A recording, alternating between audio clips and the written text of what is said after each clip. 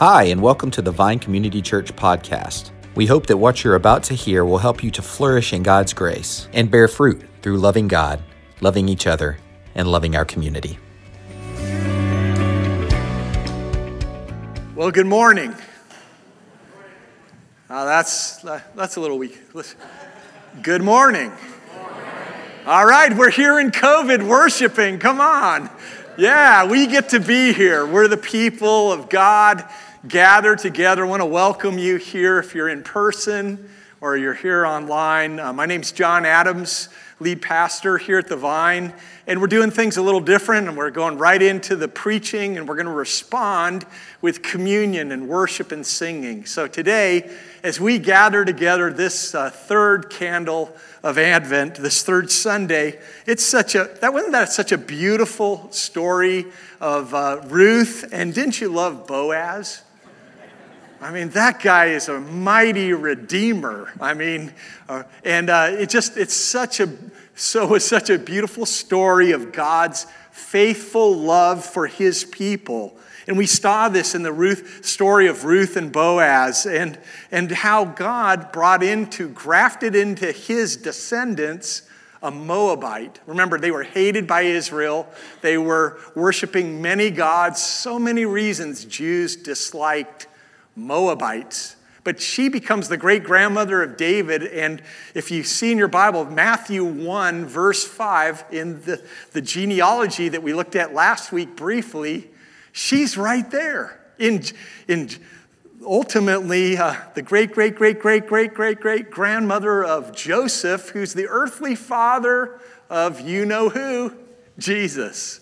And so it's beautiful to see how God works his redeeming love through the years. And today we're going to see the wonder of how out of love God comes. Out of love God comes. And we're going to do that by looking at a long passage from Matthew chapter 2. If you have your Bibles, turn there with me, will you? To Matthew 2 and verse 13. And your handhelds, it's really important to get the Bible in context. So I encourage you to bring your Bibles, bring your handhelds.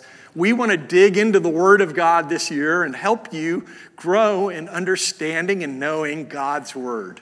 So today, as we come to His Word, I just want to say this. We put ourselves, our thinking, our minds, our hearts, and our hands under the authority of you, Lord. And we ask you to meet with us. Amen. So, Matthew chapter 2, beginning in verse number 13. Now when they had departed, behold, an angel of the Lord appeared to Joseph in a dream and said, "Rise, take the child and his mother and flee to Egypt, and remain there until I tell you, for Herod is about to search for the child to destroy him." And he rose and took the child and his mother by night and departed to Egypt and remained there until the death of Herod. This was to fulfill what the Lord had spoken by the prophet, "Out of Egypt I called my son." Then Herod, when he saw that he had been tricked by the wise men, he became furious, and he sent and killed all the male children in Bethlehem and in all that region who were 2 years old and under, according to the time when he had ascertained from the wise men. And then was fulfilled what was spoken by the prophet Jeremiah. A voice was heard in Ramah, weeping and loud lamentation, Rachel weeping for her children. She refused to be comforted, because they are no more. But when Herod died, behold, an angel of the Lord appeared in a dream to Joseph in Egypt, saying, "Rise, take the child and his mother and go to the land of Israel, for those who sought the child's life are dead." And he rose and he took the child and his mother and went to the land of Israel. But when they heard that Archelaus was reigning over Judea in place of his father Herod, he was afraid to go there. And being warned in a dream, he withdrew to the district of Galilee. And he went and lived in a city called Nazareth, so that what was spoken by the prophets might be fulfilled, that he would be called a Nazarene. Thanks be to God. This is God's holy word. Praise his name. You know, out of love, God comes this season. He didn't just come to be a child of Joseph and of Mary. He came to meet you, to change your life, to cause you to know that he alone is a Savior and that his love is beyond any love you could ever know or experience. Today, as we look at this passage and see that out of love God comes, we're going to see, first of all, that Jesus fulfills prophecy in his coming. And this is a beautiful thing here in Matthew chapter 2. You see, Joseph knew their child, Jesus, was special. Last week, Tim taught that wise men or wealthy scientists had come and they bore gifts from hundreds of miles away and they brought them to worship Jesus. He was just a little infant, probably 2 years old or so. And they come to this toddler and they heap lavish gifts on him. Isn't that crazy? And then we see today that God will supernaturally reveal to Joseph that through a dream and dreams, God's message, his revelation, to cause ultimately Jesus to be protected from an untimely death. So as we do that, we want to look at God's word in just different ways. This year we're looking at what's called, using a tool called comma. Maybe you've heard of it. It's an acronym that we're saying C stands for context, and we've looked at a little of that.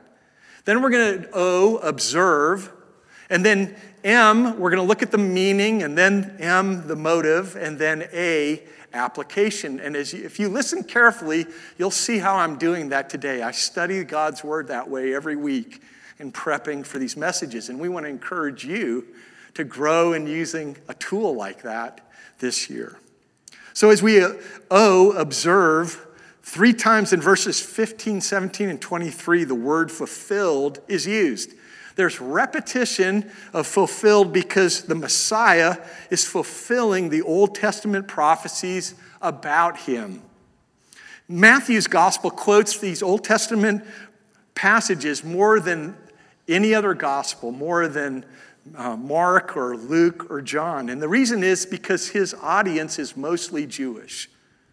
But look, it's not just for Jewish people that we need to know about prophecies. Why are prophecies and these prophecies so staggeringly, I can say that well, staggeringly beautiful? And here's the reason why. You know, it's just, this could only happen if God came. Now, I've read years ago and reminded myself there's a mathematician from Oxford University, Peter Stoner. He looked at the prophecies of God. Now remember that Jesus actually fulfills the 300 Old Testament prophecies in the Old Testament about the Messiah to come. But Peter Stoner said if you only took 8 of those prophecies, what would be the odds from the Old Testament that these prophecies would be made and that they would be fulfilled in one person, Jesus? And the odds he came up with were unbelievable. It was 1 to 10 and the 17th power. My wife, who's a mathematician, told me, John, you know what that number is? That's 100 quadrillions. And I didn't even know what that number was. But I knew it was really big. 17 zeros after that number. It's crazy large. So what does that mean? What would that look like? 1 in 10 to the 17th. That one person could fulfill just 8 Old Testament prophecies. And here's how you can understand it for normal people like you and me. If you filled the whole state of Texas, the ground, with about 2 feet of silver dollars, 2 feet high, whole state of Texas, and you blindfolded a man and had him walk through the state of Texas. And as he's walking through, he's looking for the one marked coin. And at one point, he reaches down, he stoops down. Remember, the whole state of Texas covered 2 feet deep with silver dollars. He stoops down and digs in there and picks it up. And there it is. The blindfolded man has found that one marked silver dollar. That is 1 in 10 to the 17th power. Guys, what does that mean for us? It means this. If you're a skeptic, you better look again. Because Jesus really came, and he was God, and he was the Messiah. And even as we look at logic, and even if we look at the math of this thing, Jesus fulfills every prophecy of the Old Testament. Not just 8, but 300. So today, let's look at 3 of the prophecies, and we find them in this passage here in Matthew 2. As you look here in Matthew 2, we'll see today this first prophecy. Today is found in verses 13 through 15. And remember that Joseph led Mary and the Christ to flee to Egypt, fulfilling the prophecy quoted particularly in verse 15. And this verse 15 is a quote of an Old Testament prophecy, Hosea 11:1, which says, "When Israel was a child, I loved him, and out of Egypt I called my son." Now this is important because it has a double meaning here, Hosea 11:1, of God's rescuing love for Israel out of Egypt and out of slavery 430 years. And then also the second meaning of leading Jesus to Egypt and back to Israel, where he would rescue his people, that's us, many of us, out of spiritual slavery. Now, this is beautiful truth that we have to see how God's great love. But imagine how Mary and Joseph must have felt. God comes to you in a dream. He says he has them walk, not drive in your cars with heated seats. In 75 miles they're walking from Israel to Egypt. You know, a couple with a toddler son. Imagine that. And they get to this place going to this place that's despised by them. Because remember, every week a Jewish person would remember on Fridays at Shabbat, we remember God led us out of Egypt, out of slavery, and into freedom, into the land of Israel. So they didn't want to go back to Egypt, back to slavery, back to all those memories from the past. And on your trip, Mary and Joseph would get a word that their friend and family members, some of their sons, were killed in Bethlehem. Can you imagine this, what they're feeling? You guys think you've had some fears in your life. Mary and Joseph experienced them. You know, what would you be feeling? Maybe it'd be something like this: Lord, why is my world falling apart? Or they must have asked God, why did you actually have us parent this Christ child? Nothing's going right around us. You see, circumstances got harder for them, not better. You would think everything was glorious because they were parenting the King of the universe. But Mary and Joseph had lots of fears, had lots of struggles, and guys, we have lots of struggles and fears. This last week, I was thinking about my life, and I was getting kind of more quiet at home. I was feeling a little bit in knots internally, and I realized one thing. I'm finally getting this, guys. I was struggling with fears. And I remember Tim's sermon last week from Matthew and how beautiful that was about peace. And I had to repent and say, God, I've been relying on other things, probably myself. I've been thinking I've got to do something, whatever, great. I've got to do something better. I've got to work harder. I tend to tell myself, these tapes go off in my mind, and I got to say, God, please, I reject that in Jesus' name. And I want to say those fears I had were just simply because of my human striving and reliance. And God has been freeing me more and more and more as I'm saying, God, I want to trust you and you alone in this. So look, gang, your circumstances could be hard. You could be having lots of fears. Jesus came for you. Are you going to trust him?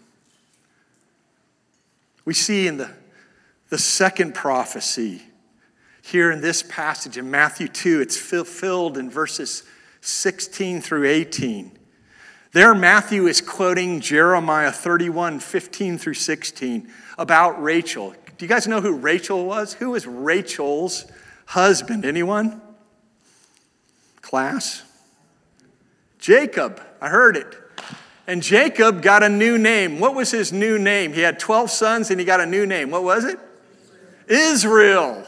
And he was named Israel. And so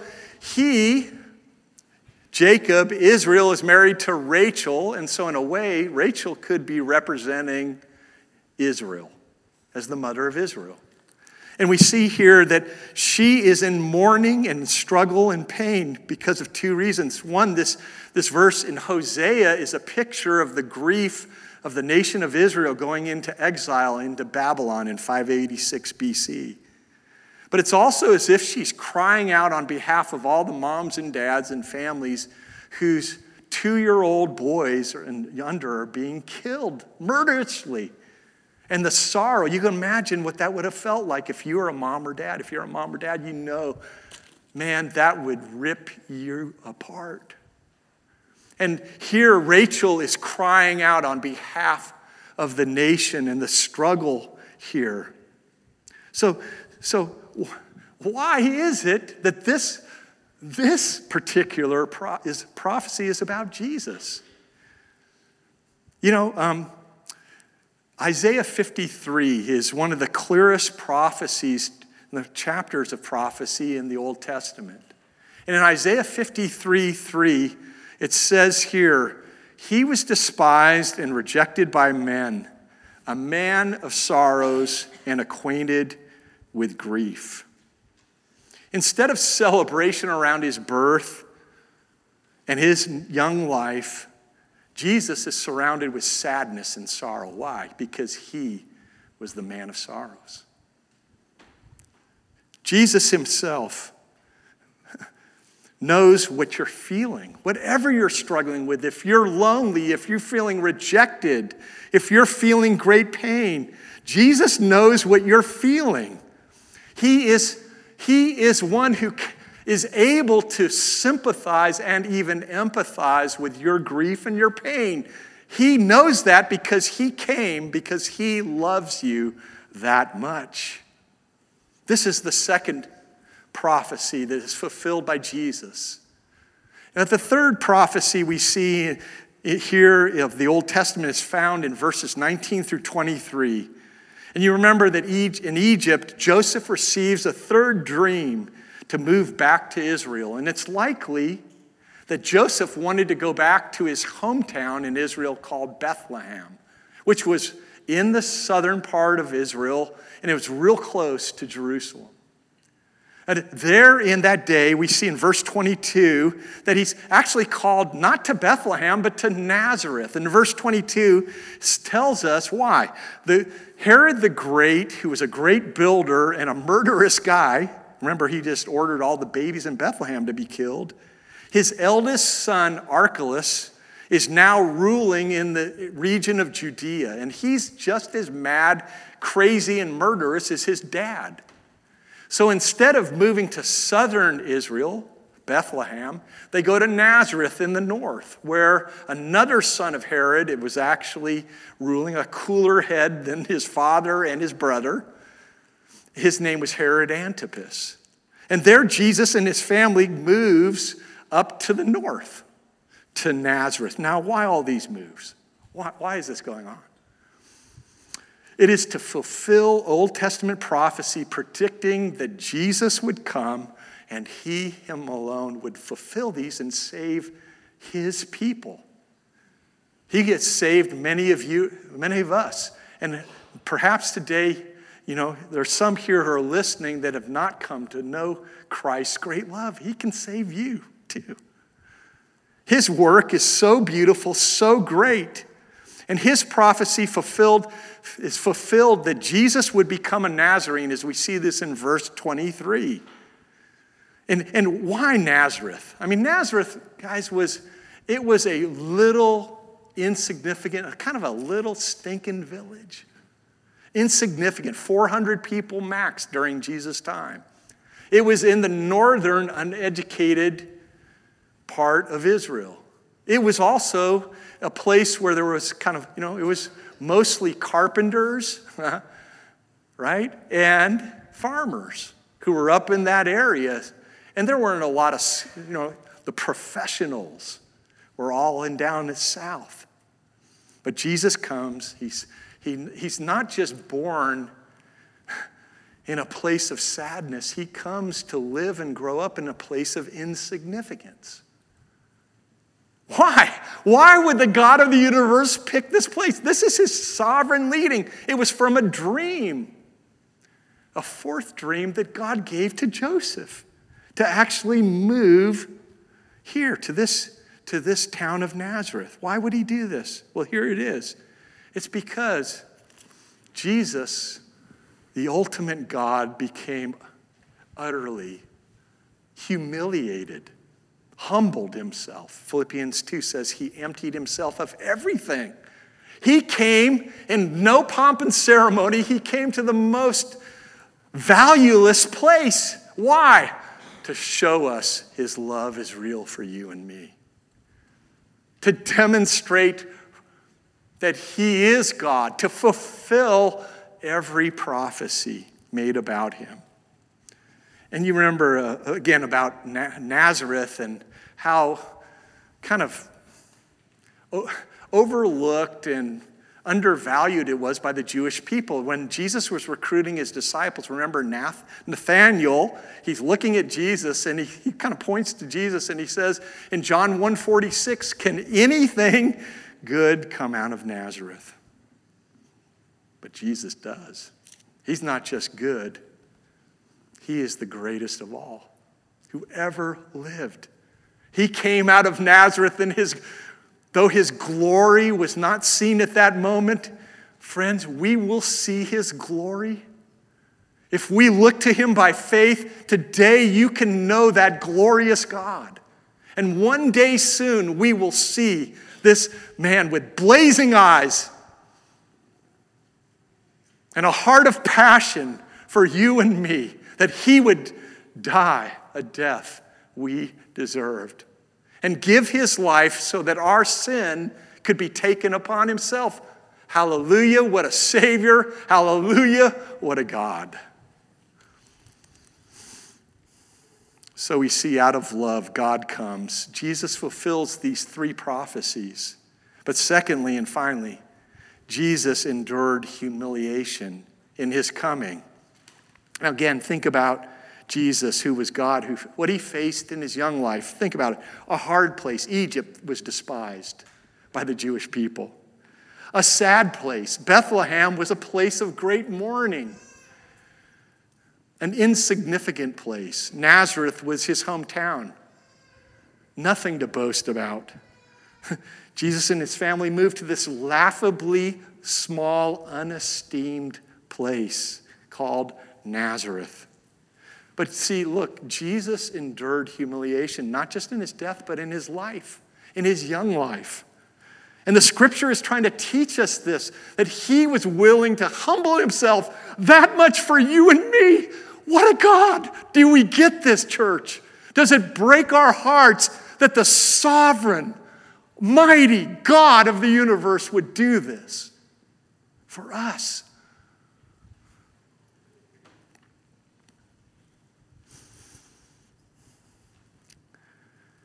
Jesus himself, again, in his birth and young life, were surrounded with difficulties, sadness, and anonymity. And it was all because of love. out of love for his people. Maybe you feel this way today. You feel like, wow, life is harder than I expected. Or you're asking God, why aren't you using me in more important ways? I feel overlooked. I feel abandoned. Maybe you're lonely. You're sad. You're angry. You're fearful. Jesus knows what you're feeling. Jesus experienced all and more.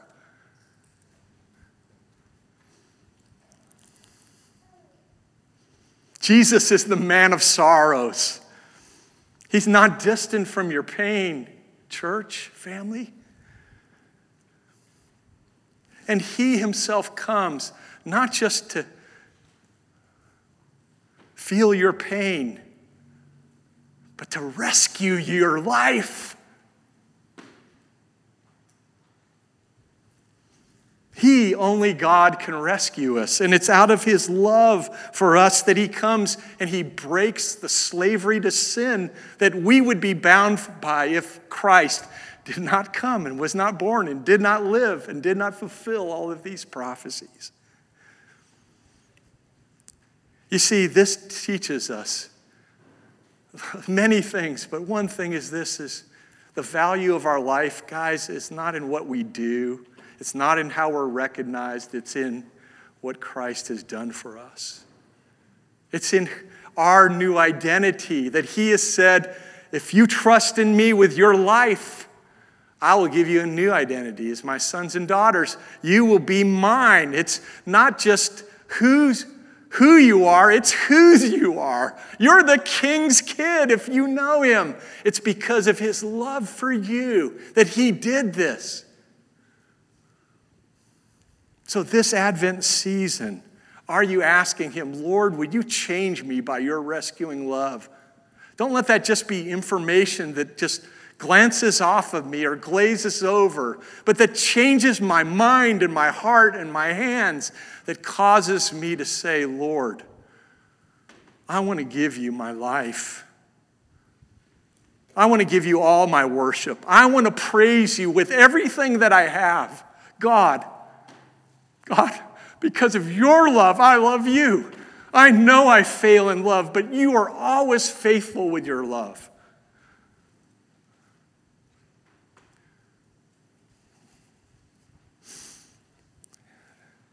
So today, if you're not a Christ follower, I just urge you to just ask God this. Ask him, God, would you, if your love and your life that John was teaching about from God's word today is true, would you reveal yourself to me?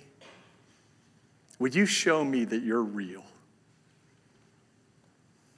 If you ask that sincerely, look, if he's not real, you've lost nothing. But if he is real, you have gained